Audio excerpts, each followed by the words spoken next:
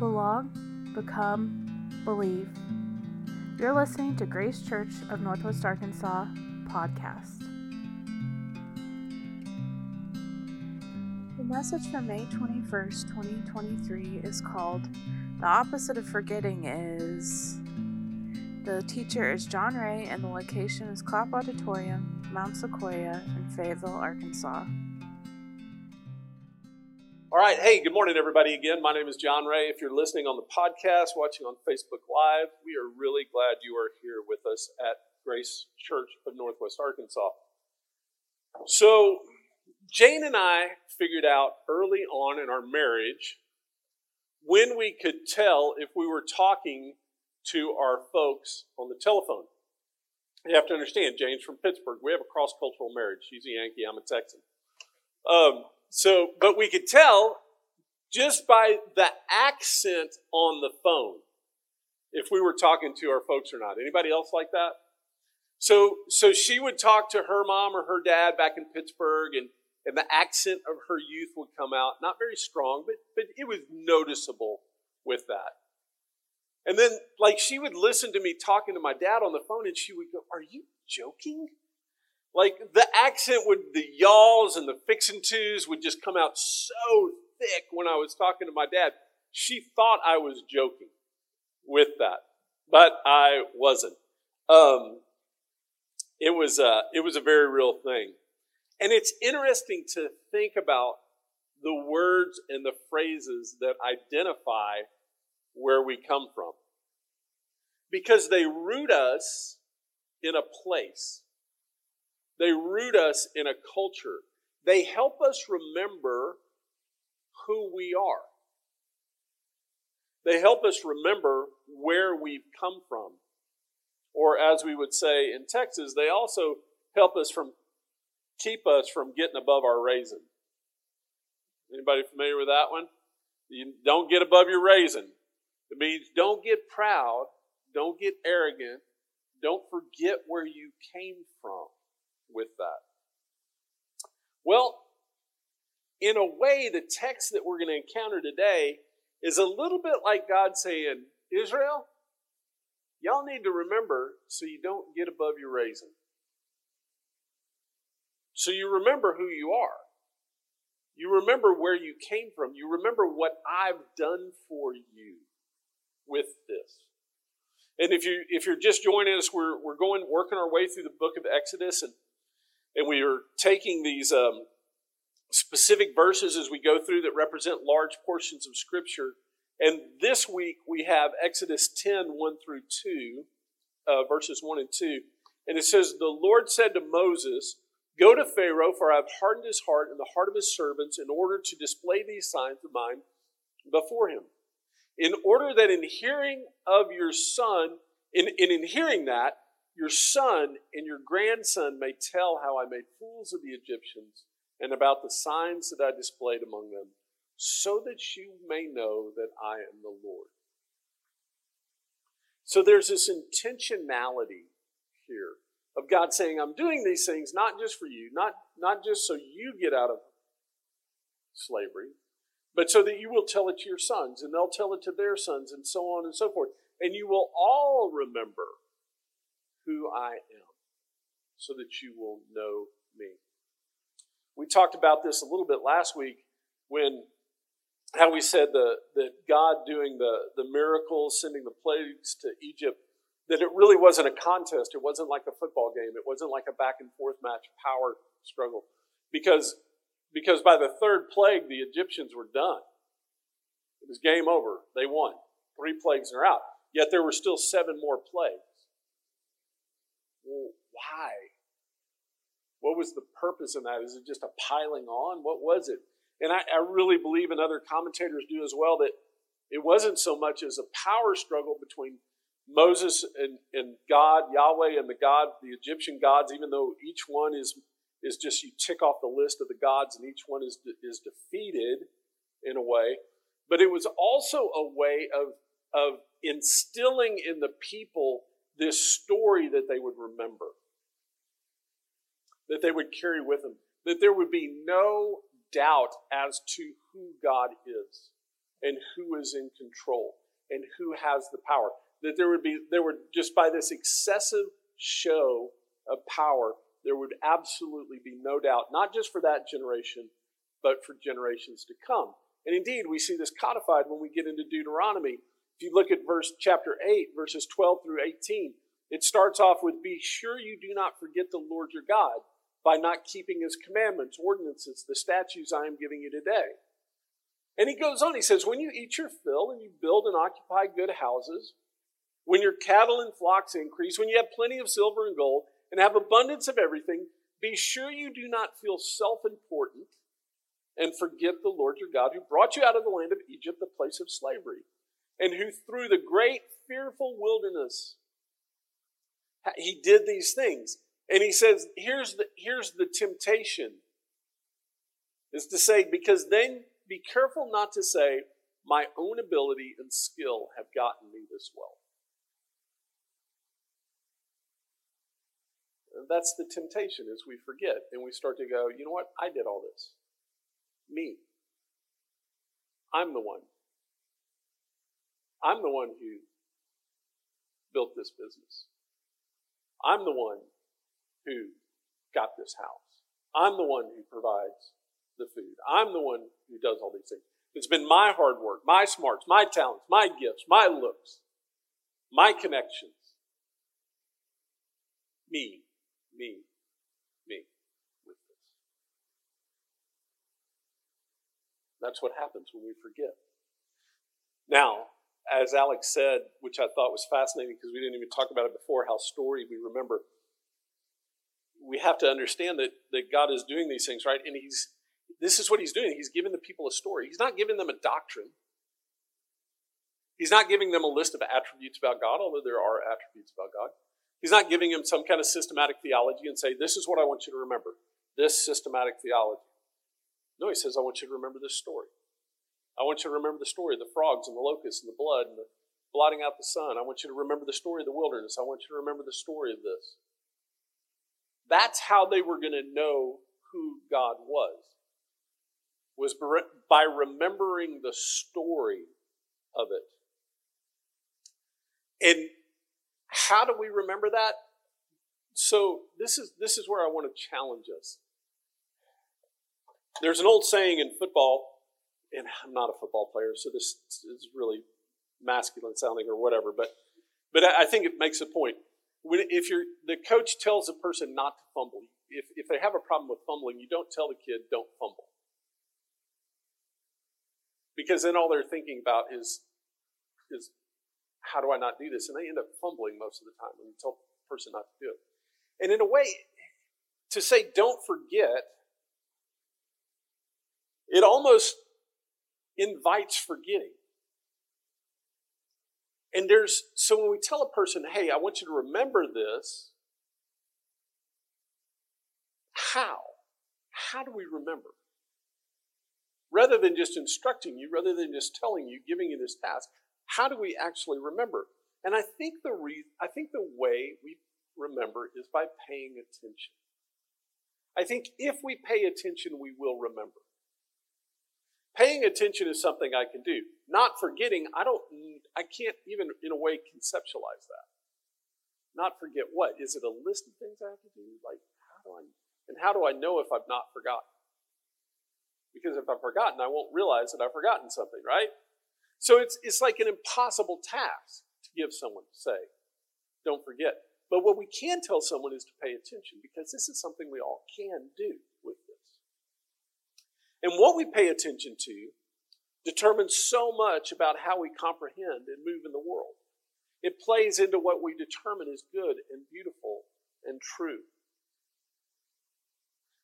Stan Mitchell, when he was sharing with us, he said the tragic irony of a religion based on the incarnation of God, the tragic irony of a religion based on the incarnation is that God is reduced to abstract ideas.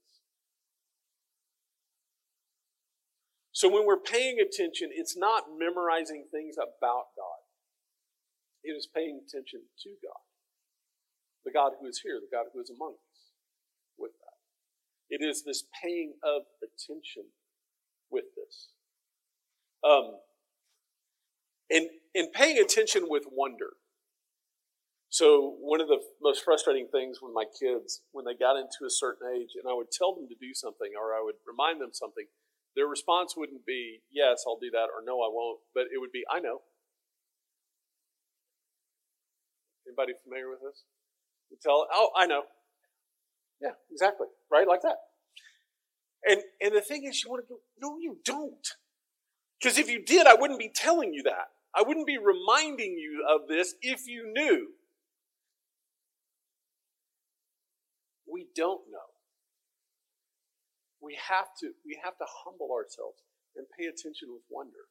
We have to pay attention with inquisitiveness. We have to pay attention with humility. But remembering is difficult. And God gives these 10 plagues, and what happens, we all know the story, we're going to encounter it. The people go out in the wilderness and they forget. They do the very thing they're told not to do. The one thing, pay attention, remember. They forget. They don't pay attention. And there's reasons for this, y'all. It's not just like, oh, they're bad and we're smart. No, it's not like that at all. Listen, there are a lot of reasons we have trouble remembering. Laura brought up this fascinating study that she found that we people, have a very difficult time remembering good things about our own story. And what was it that the exercise was? You had to have someone remind you of something good you had done with that. That they did this exercise where they had other people remind someone of something good they had done. Because we forget. We remember bad things about ourselves. We remember bad things about our story. We remember good things about other people, but we rarely remember good things about ourselves. So that's one obstacle there. The other obstacle is trauma. Trauma makes you forget. It makes you fearful, and it actually blocks down. In my own life, there are huge chunks, eras of my life that are just very fuzzy in my memory because of the trauma that is at the center of that. And the other thing is this. We forget because we're all conditioned I'm going to say this, in the Christian evangelical culture, we are conditioned to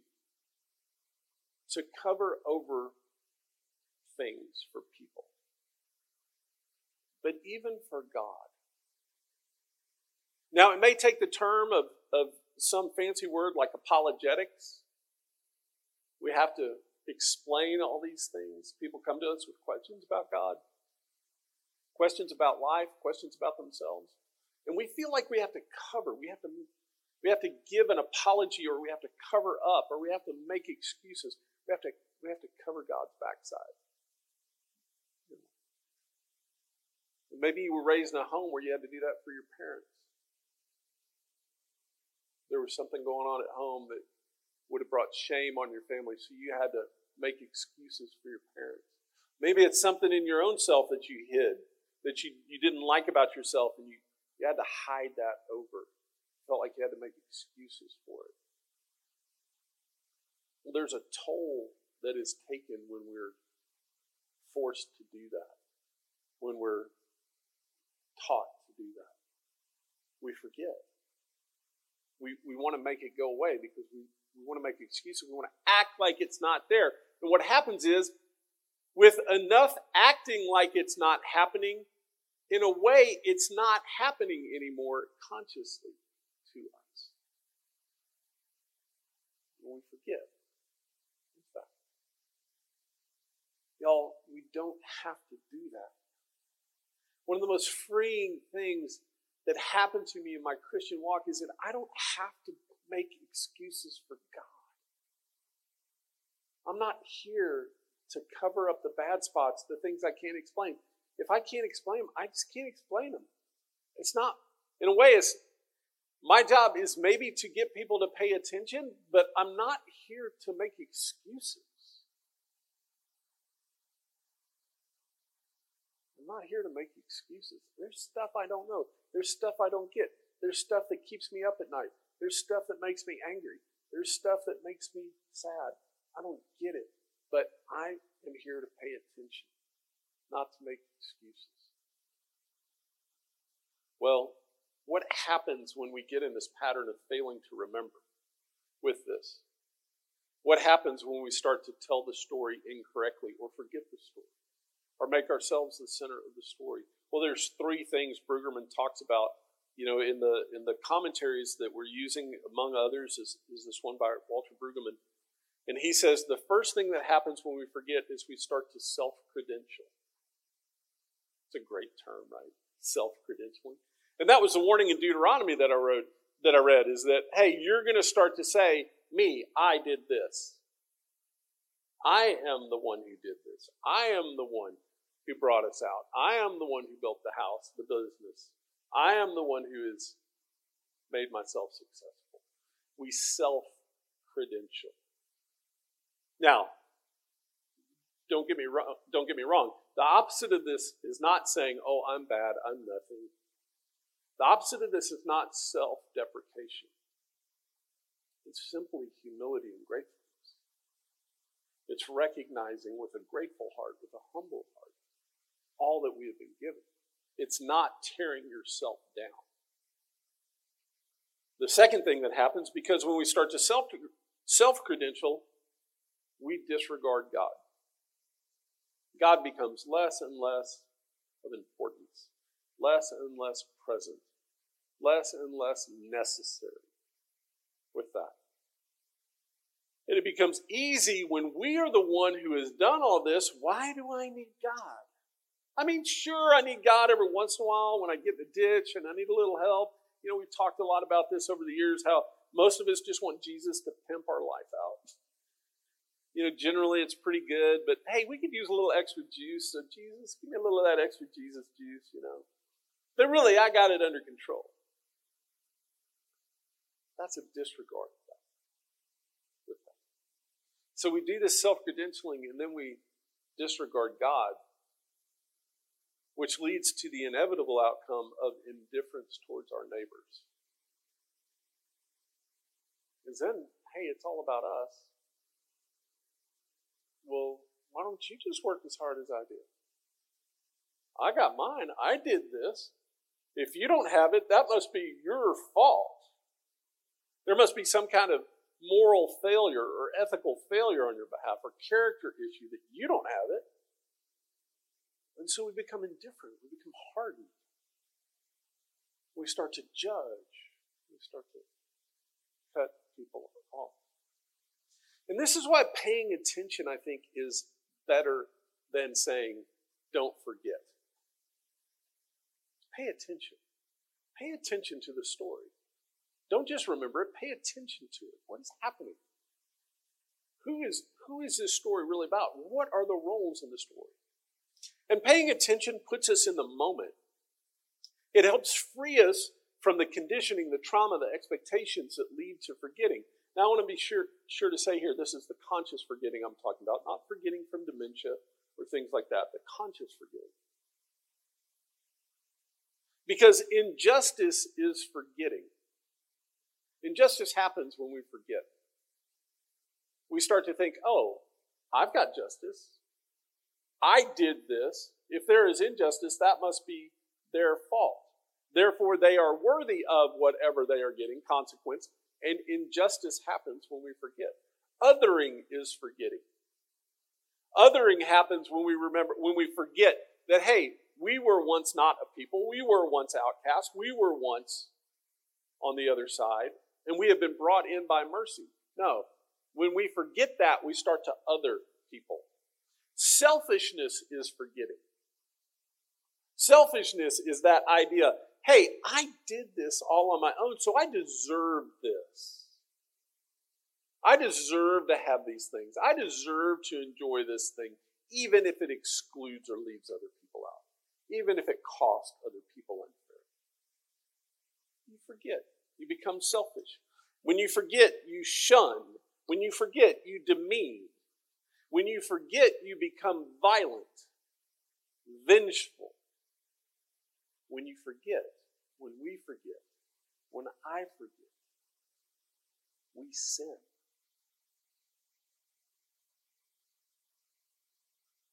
Forgetting is the invitation to sin.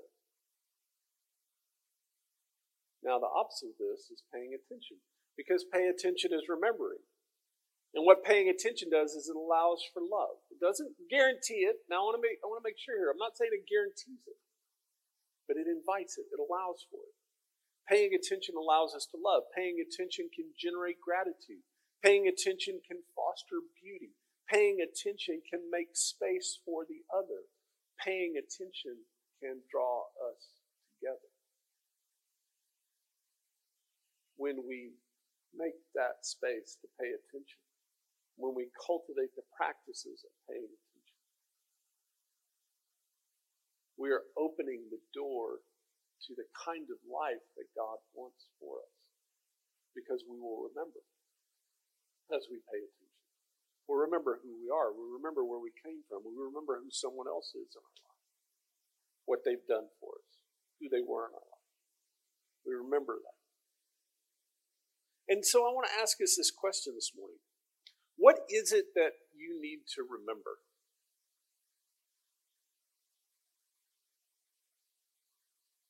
This is not a hypothetical question. I want to ask you this morning. I want you to think about it this week. What is it that you need to remember? What is it that you need to pay attention to? What is it that we as a church need to remember and pay attention to? Collectively, what do we need to remember? What do we need to be paying attention to now? What have we been delivered from? Maybe paying attention involves, what have we been delivered from? What am I free from now? What do I no longer question or struggle with or am influenced by now? And then maybe pay attention to, what am I being delivered from? What am I being delivered from? Right now, what is it? Where in my life am I still being delivered? Where in my life am I still being led out of the slavery of sin, the bondage of Egypt, the undue influence of other things? Not just individually, but corporately, collectively, as a people. And then what is it that we're being delivered to? What is it that we need to set our hearts, our minds on? What is it we need to look for? What is it we need to anticipate? Where is it that we need to be paying attention to something that we're longing for, yearning for, looking for? And pay attention to these things. I'm going to ask Alex and the team to come back up.